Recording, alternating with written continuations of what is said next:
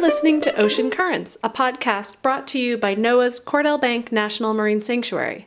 This show was originally broadcast on KWMR in Point Reyes Station, California. Thanks for listening.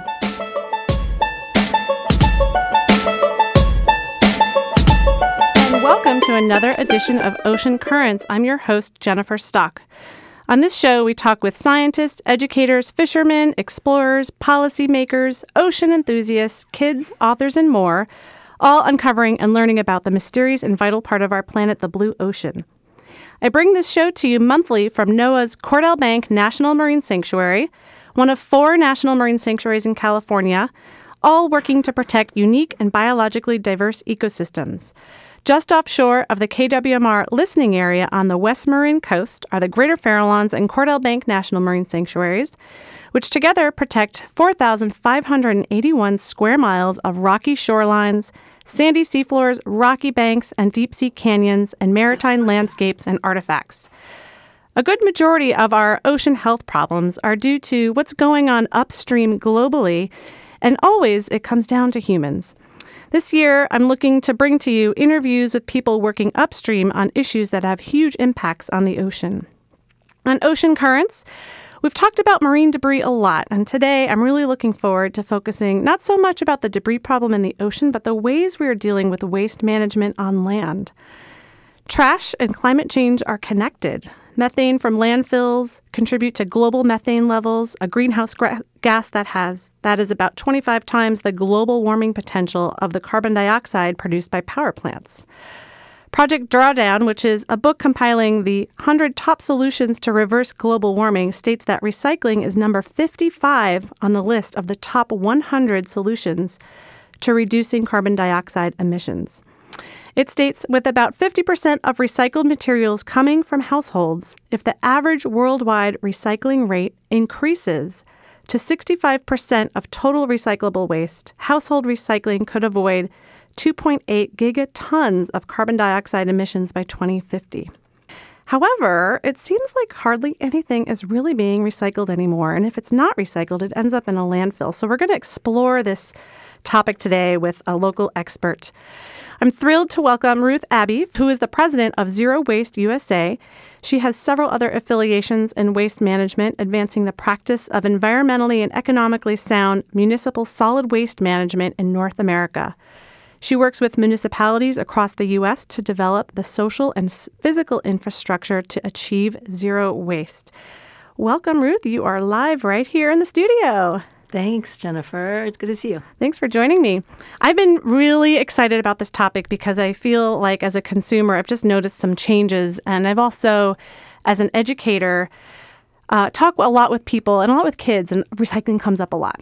And I've been reading and hearing about how very little is being recycled. So this is such an important topic for ocean health and carbon dioxide. And so, number one, recycling is often held up as the number one thing people say they do to prevent waste or to justify their purchase of single-use plastic items. But my hunch is that very little is actually recycled. So what's going on? So you alluded to the fact that we have a worldwide market for recyclable materials, and that most recently, last year, China introduced the National Sword, which put a restriction on the amount of materials that they would buy from the U.S. and the European countries. And so that has been really made a kind of a extreme effort on the part of local recyclers to hurry up and figure out how best to package their materials for export. We'd become reliant in the U.S. and in Europe on packaging up our mixed plastics and our mixed paper and shipping them to China. And when that market has basically closed, we either had to figure out how to unpackage all that mixed up material and get it to the right commodity markets in the U.S. or find another country to take our packaged up materials. But if things are properly sorted, these are commodities. They can be purchased and sold in the U.S. and worldwide. How long has China been taking our stuff? It's been about 20 years. So if you can recall back into the 80s and 90s, we did have recycling programs. We had the emergence of curbside recycling since the 70s. And back at that time, the recycling centers would sort all the materials by category. So the plastics would be over here, glass over here, paper over here. Everything was sorted. And it would go to local manufacturers or it could be sold. And about 20 years ago, there was a huge increase in the amount of communities that wanted to recycle stuff. We went from small little tubs at the curb to big carts for recycling. And there was a market in China for all that mixed paper and all that mixed plastic. And so we just said, hey, throw it all in there. We'll package it up. They'll sort it out. And because of somewhat, obviously lower labor costs and somewhat lower environmental restrictions, it was cheaper to do the reprocessing in China. And why did they decide to stop taking our stuff? So over the last 20 years, China has become an economic giant, right? And they have invested in huge industrial processes. And there is also a growing middle and upper class in China. And so all of those materials that they were really looking for from us, they could get locally. So they have invested in the last 20 years in what we call the circular economy, which is they manufacture things, obviously, for export, but they also manufacture things to sell internally in China. The middle class and the upper class are buying those things and recycling those packages and products. How is waste management nationally managed in terms of looking at the fact that China was taking our stuff? They were not going to take our stuff anymore. So how does it work for adapting at that point? And where did all our stuff go? Because we kept on buying stuff and putting stuff in the recycling bin, but all of a sudden it's not going there. Well, so we're lucky in California in that we do have manufacturing plants that do take recycled content material. So, for example, all of our PTE bottles, the water bottles and soda bottles, can be purchased locally and recycled locally. We have 2 huge bottle plants in California, and those can be recycled from old bottles into new bottles, which is great. We don't have that across the country and in every community. There are parts, recycling deserts in some parts of the country that still are going to rely on exports. But for us, another big opportunity we have is that for glass recycling, we have a very, very vibrant glass recycling market because guess what? Gallo and all of the big wineries and wine producers buy a lot of recycled glass to make their wine bottles. I'm glad to hear that glass is still a big one because I know glass is made out of sand. And I had an expert on our show last year or the year before about how we're losing sand globally. How about organics and compost? In California, we have a diversion goal of recycling 75% of organics by 2025. How are we going to do that? Right. And the reason that we have that state goal is because it's related to the Global Solutions Act. Back in Schwarzenegger administration, the state recognized that we can be a leader in reducing greenhouse gas emissions. As a result of the Global Warming Solutions Act, many departments of the state, including the Air Resources Board and the CalRecycle, which oversees recycling, have come up with plans and policies and additional state legislation requiring things like the reduction of organics to landfill, which creates the methane that you mentioned. And so the 75% reduction of organics is directly related to implementation of that act, which is awesome. It makes California a leader nationwide, worldwide, and unlike the federal government, we're not withdrawing from Paris. We're kind of stepping up to the Paris Climate Accord in that way. Virtually every community in California really needs to either provide organics collection, and organics includes things, yard trimmings, of course, but also food scraps and food-soiled paper. And that's the things like pizza boxes. So we need to check our local process. We have Recology around here. I think Recology is in Marin as well, as well as Sonoma. So that is new information for me. I didn't realize that. The compostable piece is huge when it comes to recycling because a lot of people are thinking they're doing the right thing by picking up single-use compostable serviceware. And I've read that this gets in our recycling and gums up recycling and messes things up. Can you talk about that? Right. So we know, and I think your listeners are very attuned to the fact that we want to phase out single-use plastics. Yes. And we have the example of European Union, and here locally, a number of communities are restricting single-use plastics distribution. Most recently, last month, the city of Berkeley introduced their ordinance to reduce single-use plastics and charge a fee on coffee cups, 25 cents for coffee cups, so you can bring your own and get and then avoid that fee. So that's really a leadership at the local level. But the problem with just restricting single-use plastics is that if you still buy single-use, like single-use compostables, you're replacing one problem product with the other. It's kind of that old saw, when we were concerned about the bag ban, the plastic bag ban.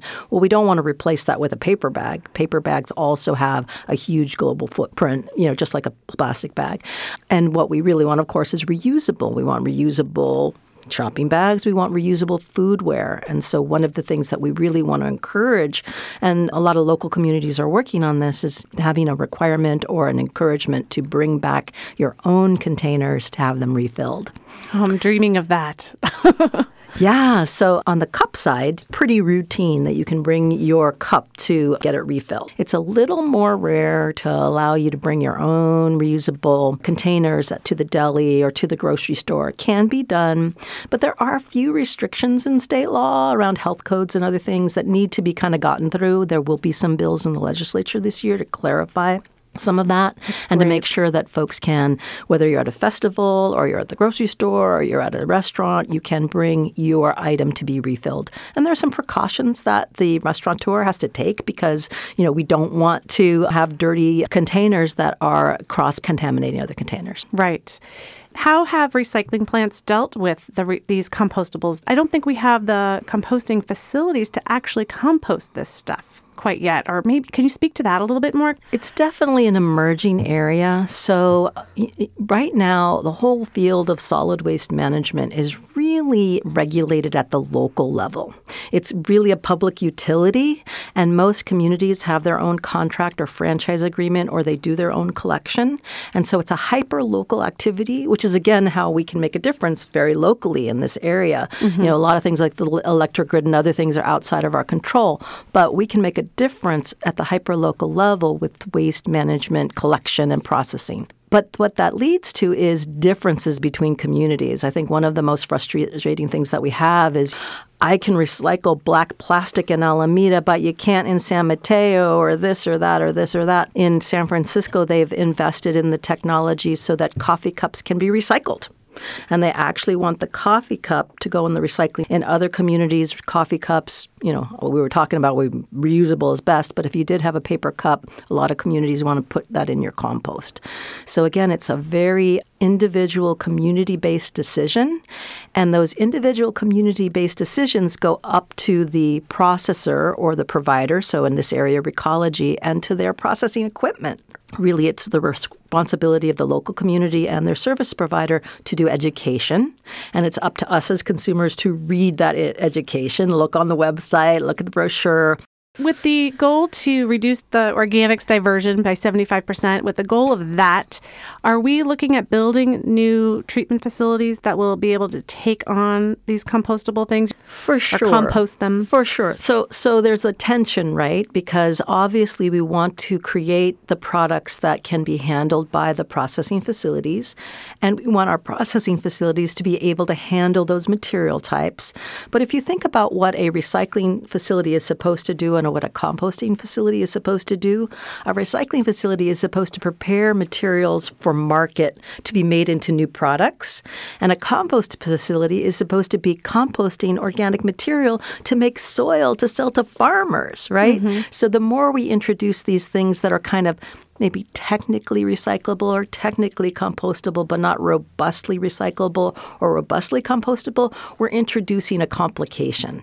For example, there are coffee cups that are lined with PLA, which is a derived product from corn, that are completely compostable in a high-tech industrial-scale composting facility. But we would really rather folks didn't have to get a paper cup, right. and they would get a reusable cup. So there's that tension. The other areas around the idea of compostable plastics, which is highly controversial in my neck of the woods, because on the one hand, again, these materials made out of polylactic acid, which are derived from corn, are conceivably compostable, but they're not really a nutrient for the soil. You know, you don't need polylactic acid in the soil. There are companies like Regrained that make a granola bar out of spent grain from a brewery. Awesome, but they also have invested in a compostable plastic package. It is technically compostable, but it's not robustly compostable at every compost facility. So we have all these tensions, you know. We want convenience. We want everybody to do everything for us. And it's like, oh, man, you know, we got to try a little harder. Yeah, and it's also hard to know what companies are using which products in terms of those cups and stuff. So just bring your own and it's simpler. Right, exactly. This is Ocean Currents, and I'm talking with Ruth Abbey, who is with Zero Waste USA and many other affiliations reducing waste locally and globally.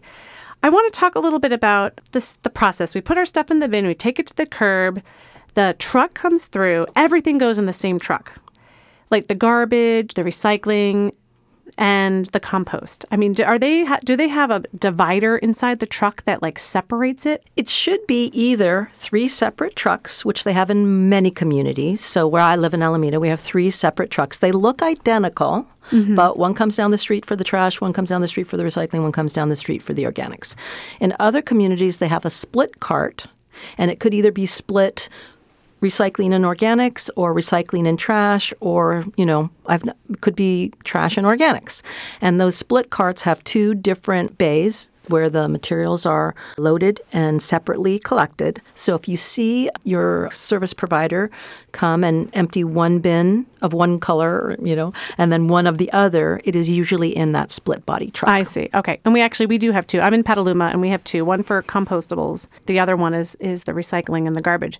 So then it goes to the facility, and the blue bin, the recycling bin, is dumped out. And what happens there? So in some communities, in addition to splitting the recyclables from the trash and organics, they also split the recyclables from the containers and the paper. So in a lot of the Marin communities, Berkeley, others, there's a split cart for the recyclables as well. So that's just kind of added complication. But once those materials get to the processing facility, which we would call a recycling facility or a material recovery facility, a transfer station, it is loaded up onto a conveyor belt, and through either optical sorters and technology or through just regular old-fashioned labor folks, people picking off the material types, they are sorted back into the commodities that can then be sold to the worldwide market or domestic market. So they're going to be primarily addressing all of the paper. We have now, because of the Amazon effect, we have a lot of cardboard in our residential stream. So they're usually going to separate the cardboard and the mixed paper. In some communities, they are separating the paper to their commodity grades, newspapers versus office paper. Those are different types of paper.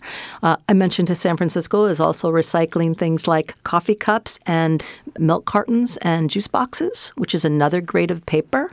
So separating all of the different grades of plastics, different grades of paper, and different grades of metals, the ferrous metals, the aluminum, cans, that sort of thing. So when you get to all the materials to the processing facility, it gets separated into all these different categories depending on their subsequent markets.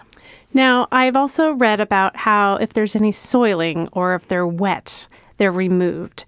So I'm thinking of like an olive oil bottle, and we've gotten every last drop out of that olive oil, but it is going to take so much water and soap to really clean it. There's some tension there. Is this product actually going to be recycled or not? Can you talk a little bit about that? So we would like them to be as clean and dry as possible. But, you know, I, like you, do a lot of work in the schools. And if you're recycling and composting in a lunchroom at school, hello, you're not going to get every last bit of that yogurt out of the yogurt tub, right? So can we still recycle it? And the answer is yes. At home, we have the opportunity of leaving those yogurt tubs in the sink or putting them in the dishwasher and getting them a little cleaner than we would at school.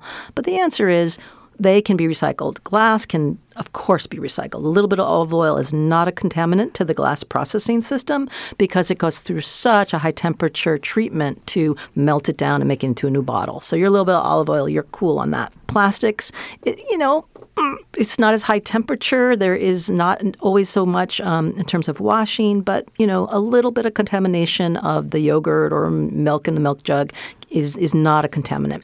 The reason that we are such an emphasis right now on keeping things clean and dry is because that impacts the paper. So if the paper and the containers are collected together, that olive oil could get on your paper, making the paper less sellable. Well, that's very helpful. So really, it seems like we need a lot more re-education of our recyclers. Now, in terms of volume, it seems like there's no slowdown of stuff coming to our bins. There definitely, a lot of people are working hard if they are conscious to reduce their use of stuff and production of stuff and recycling, but there's more stuff coming in.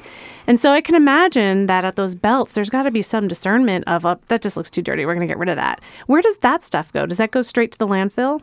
Well, sometimes, although we have what we call sort of secondary processors that will take the material that come off of the line at the primary processors and reprocess it. We have, for example, down in Los Angeles, the Titus MRF takes a lot of the sort of secondary plastics, not the number one PET bottles, not the HDPE milk jugs, but those kind of weird esoteric things that are hard to recycle because they can't get enough of them. So it's not that they're not recyclable. It's just that we can't collect enough of those little weird things to accumulate, put in a bale, and put in a truck and send it somewhere to be recycled. So these secondary processors will go a little bit deeper into those materials and take out that stuff that's recyclable.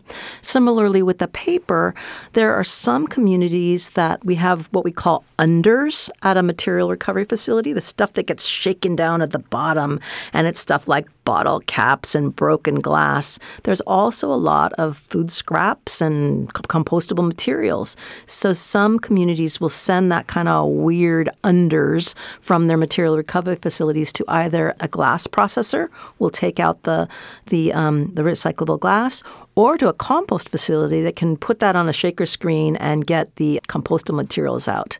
So there is technology and there is the ability to do stuff. It costs money, it costs time, and it costs effort. And of course, it's better if we did a better job up front. Oh, yeah, definitely. This is so interesting. I'm really enjoying this conversation because we have a stuff issue in the United States, and I know in other countries too, and I just continually have images in my mind of some areas of the ocean are just so highly impacted by this stuff making it to the ocean. And it's not so much of the landfill issue, it's a lot of it's the transport to the landfill where things get lost. And in some countries, they don't have good containment of things, or things get dropped out of our car, we open our car and we're running to get into work because it's pouring down rain type of little accidents. So I really appreciate this conversation, and I'd like to talk a little bit more about who's buying this stuff and what are we making with this stuff. But we're going to take a short break here in just a minute and come back and continue talking with Ruth Abbey of Zero Waste USA. So please stay with us here on Ocean Currents.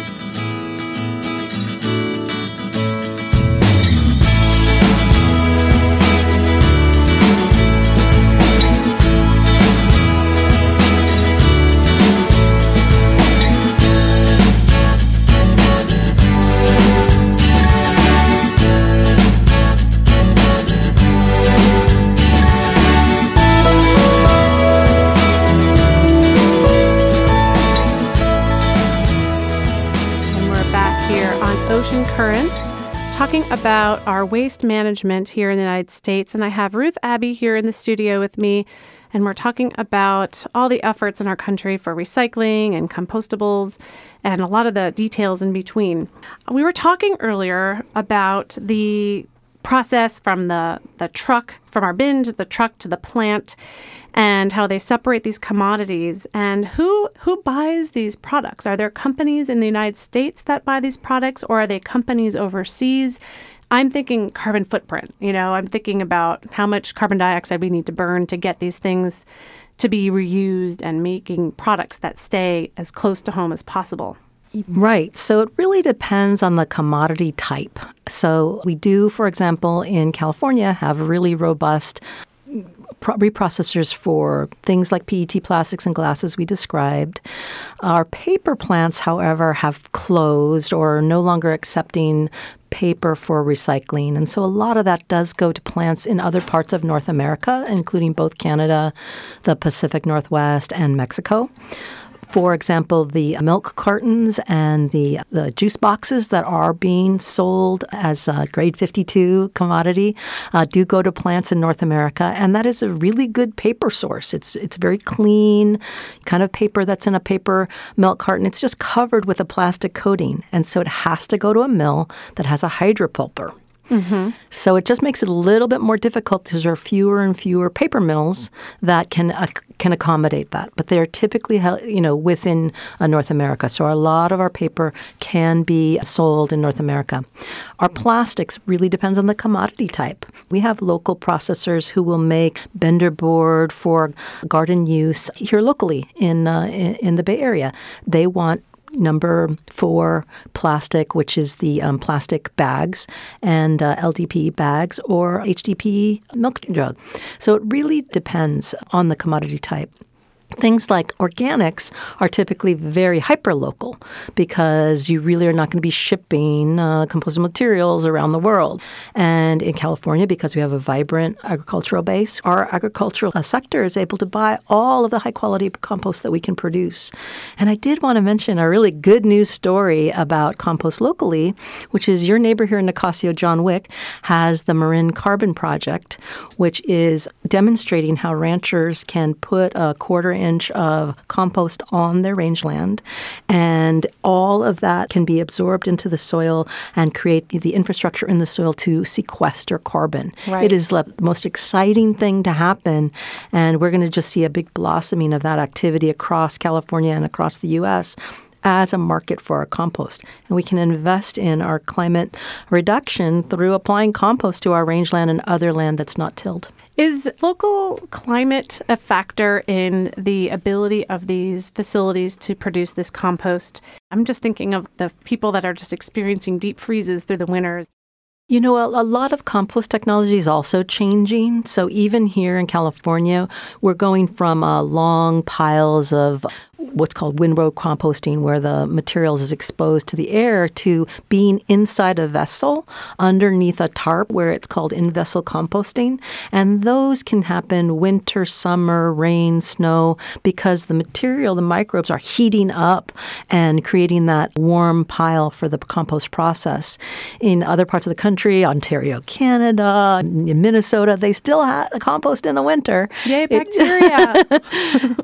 Again, another consumer question is some companies are really making an effort to make a product that they can sell to you, and then they want you to send it back to them so that they can reuse it or refill it. I was thinking of those toothbrushes that we have, that preserved toothbrushes. Are those on the rise as companies, and which ones are good ones? Yeah, it's important to think about it in terms of what we call producer responsibility. So the companies that you're talking about are making an extra effort to be closed loop, that circular economy of taking the material back and reprocessing it. Unfortunately, we don't have a lot of examples of that in our country.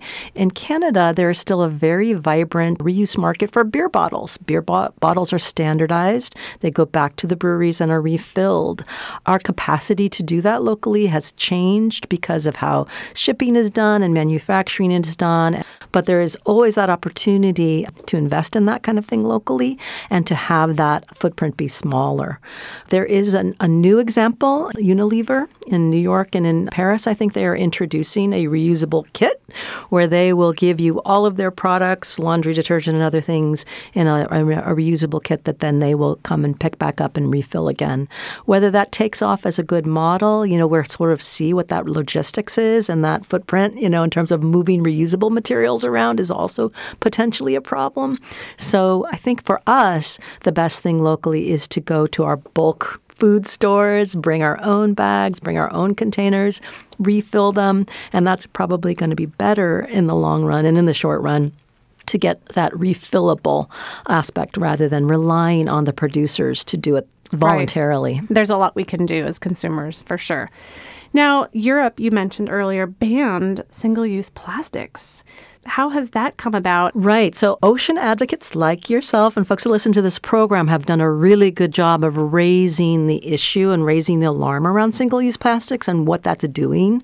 And so this has been a response both globally and in Europe to reduce the amount of stuff we're making. Do we really need a Q-tip that has a plastic wand? So this restriction in Europe is also going to be considered in the California legislature this year. Senate Bill 54 by Senator Allen is really going to be addressing single-use plastics. And keep in mind that some plastic is really important to us. Right. We know that. So we do need some. Let's save it for what we need it for. We need it for these microphones here in the studio, our glasses. I wanted to just ask if there's other events coming up, resources you would love to point listeners to learn more about what's happening locally, statewide, and nationally or internationally about the work that you're doing. Absolutely. So to keep track of things locally here in the Bay Area, we have a wonderful organization called the Northern California Recycling Association. The URL is nicararecycles.org. And of course, you can keep track of Zero Waste USA at zerowasteusa.org. We do a training program and a certification program. And then if you're interested in recycling legislation, and California is number one in the country in recycling legislation, Californians Against Waste is at cawrecycles.org.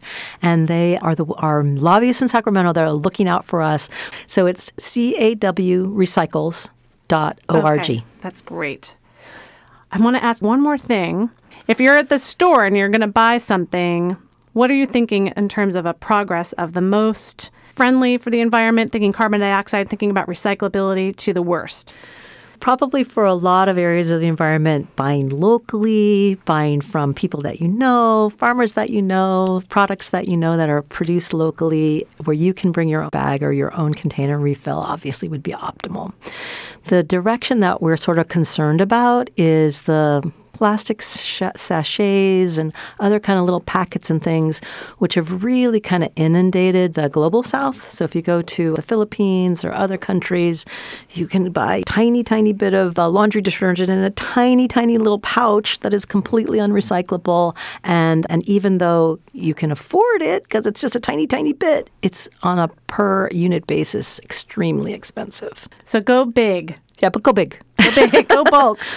And stay low on the food chain or recycling chain, too. Great. Well, Ruth, thank you so much. This was so exciting. All right. I am going to end the show with our Positively Ocean episode. I have a special guest also in the studio. We have Liz Fox here, who is the producer of Positively Ocean.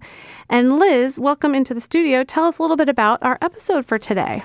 Hi, Jennifer. It's great to be here. And our episode today is about coho salmon in the Lagunitas Creek. And there's some really good news.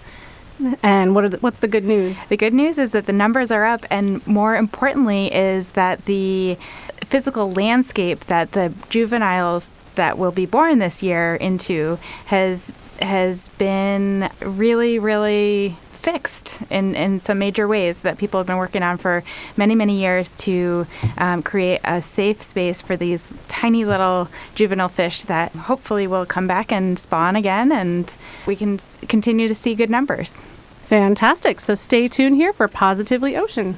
Hi, this is Positively Ocean, where we celebrate the ocean and look at what's working well.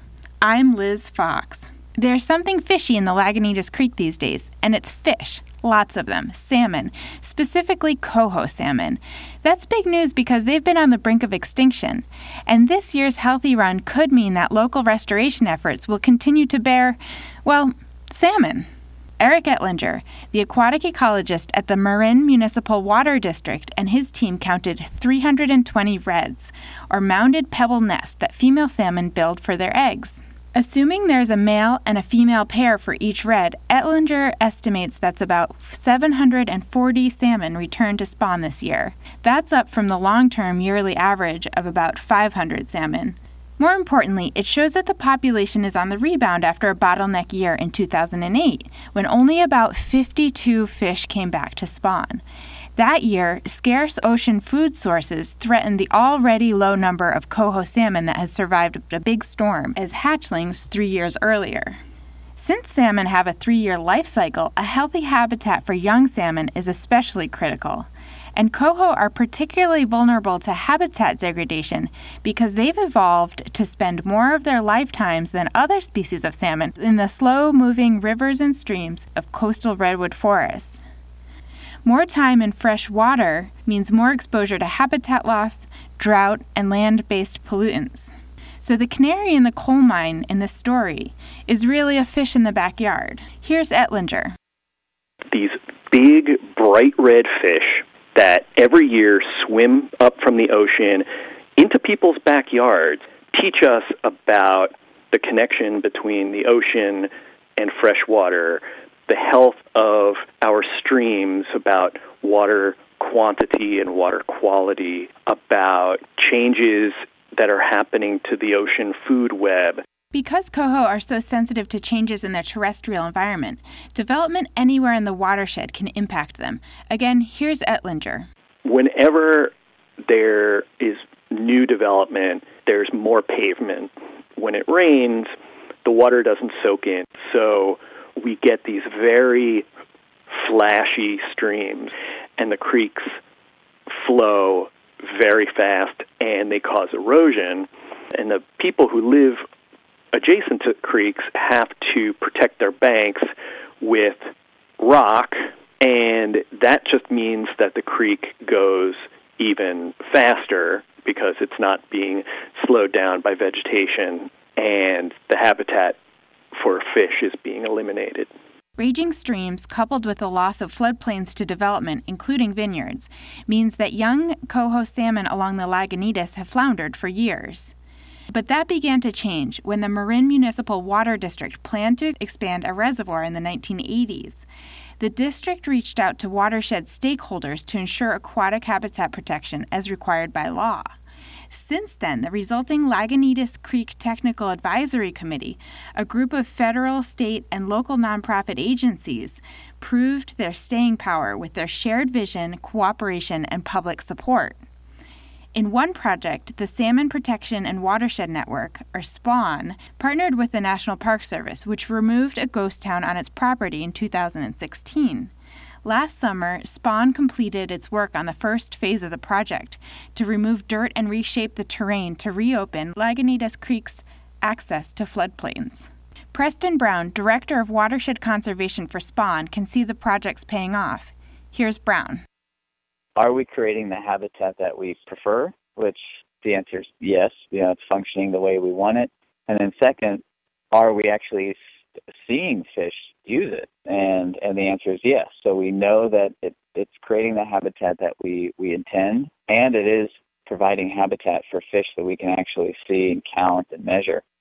This year's successful coho run in the Lagunitas Creek can't be directly attributed to that project, but the new access to floodplains will provide a safe and healthy habitat for juvenile fish that hatch from this year's strong run. And while the endangered coho salmon aren't out of the woods completely, hundreds of people have worked throughout the decades to make these woods more hospitable. And that's an example of folks doing right by the ocean. Until next time, I'll be searching for all things positively ocean. For Ocean Currents and KWMR Radio, this is Liz Fox reporting in Berkeley, California. Thank you, Liz, for producing that story. It's very exciting to have all this rain and coming into the station today. You got to pass all these creeks. Is there any other last pieces you want to share about the coho story? Sure. Well, as with any story, there's so much more than I can fit into a single piece. And really, the big takeaway from this story is that so many people are involved, so many agencies, and it's just a huge successful story about cooperation and a shared vision. And if I could have more time, that's what I would spend reporting on that. That's great. Well, it is exciting to have this happening this year. This weather is really just the redistribution of heat around the planet, which I just thought was really interesting to think about with all these interesting storm systems that we've been experiencing, that polar vortex, and now this incredible rain that we're having. It's all about our planet redistributing heat. and our planet is heating up. So thank you, Liz, for coming to the station, and I'm glad you got to drive past those watersheds that are flowing today to see it all happen.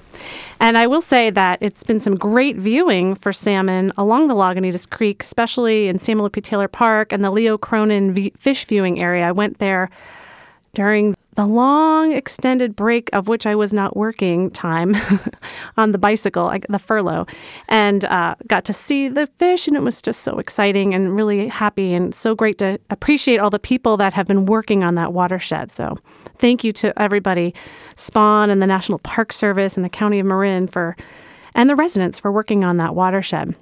I just have a couple announcements. Going back to zero waste, the National Marine Sanctuaries have a zero waste week that they promote in schools in the springtime. And schools can get involved. Students for Zero Waste Week is a school-driven week-long campaign to reduce waste on school campuses and within local communities with the intention of moving towards zero waste. And people are starting to sign up now, March 18th, and you can choose any week between March 18th through April. And go to sanctuaries.noaa.gov/education/Ocean Guardian Zero Waste Week. You can also just type in Zero Waste Week Sanctuaries and it'll come right up. Really great for getting students involved. And lastly, Ocean Currents is the first Monday of every month at 11 a.m. to 12 p.m. I love hearing from listeners, and a couple have emailed me. So if you have topics, ideas, questions, comments, please do email me at cordellbank@noaa.gov. I want to give a shout out to Amy Parker from the UK, who shared with me that she was so inspired by Ocean Currents. She started her own UK-based and focused podcast about the ocean called Sea Tales. So thank you, Amy, so much for writing, and congrats on your podcast focusing on ocean life in the UK. Thank you so much for listening. You can enjoy the ocean, bay, or whatever body of water you can get into safely. This has been Ocean Currents.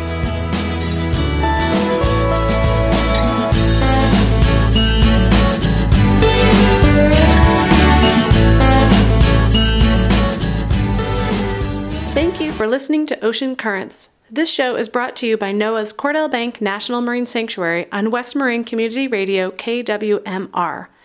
Views expressed by guests on this program may or may not be that of the National Oceanic and Atmospheric Administration and are meant to be educational in nature.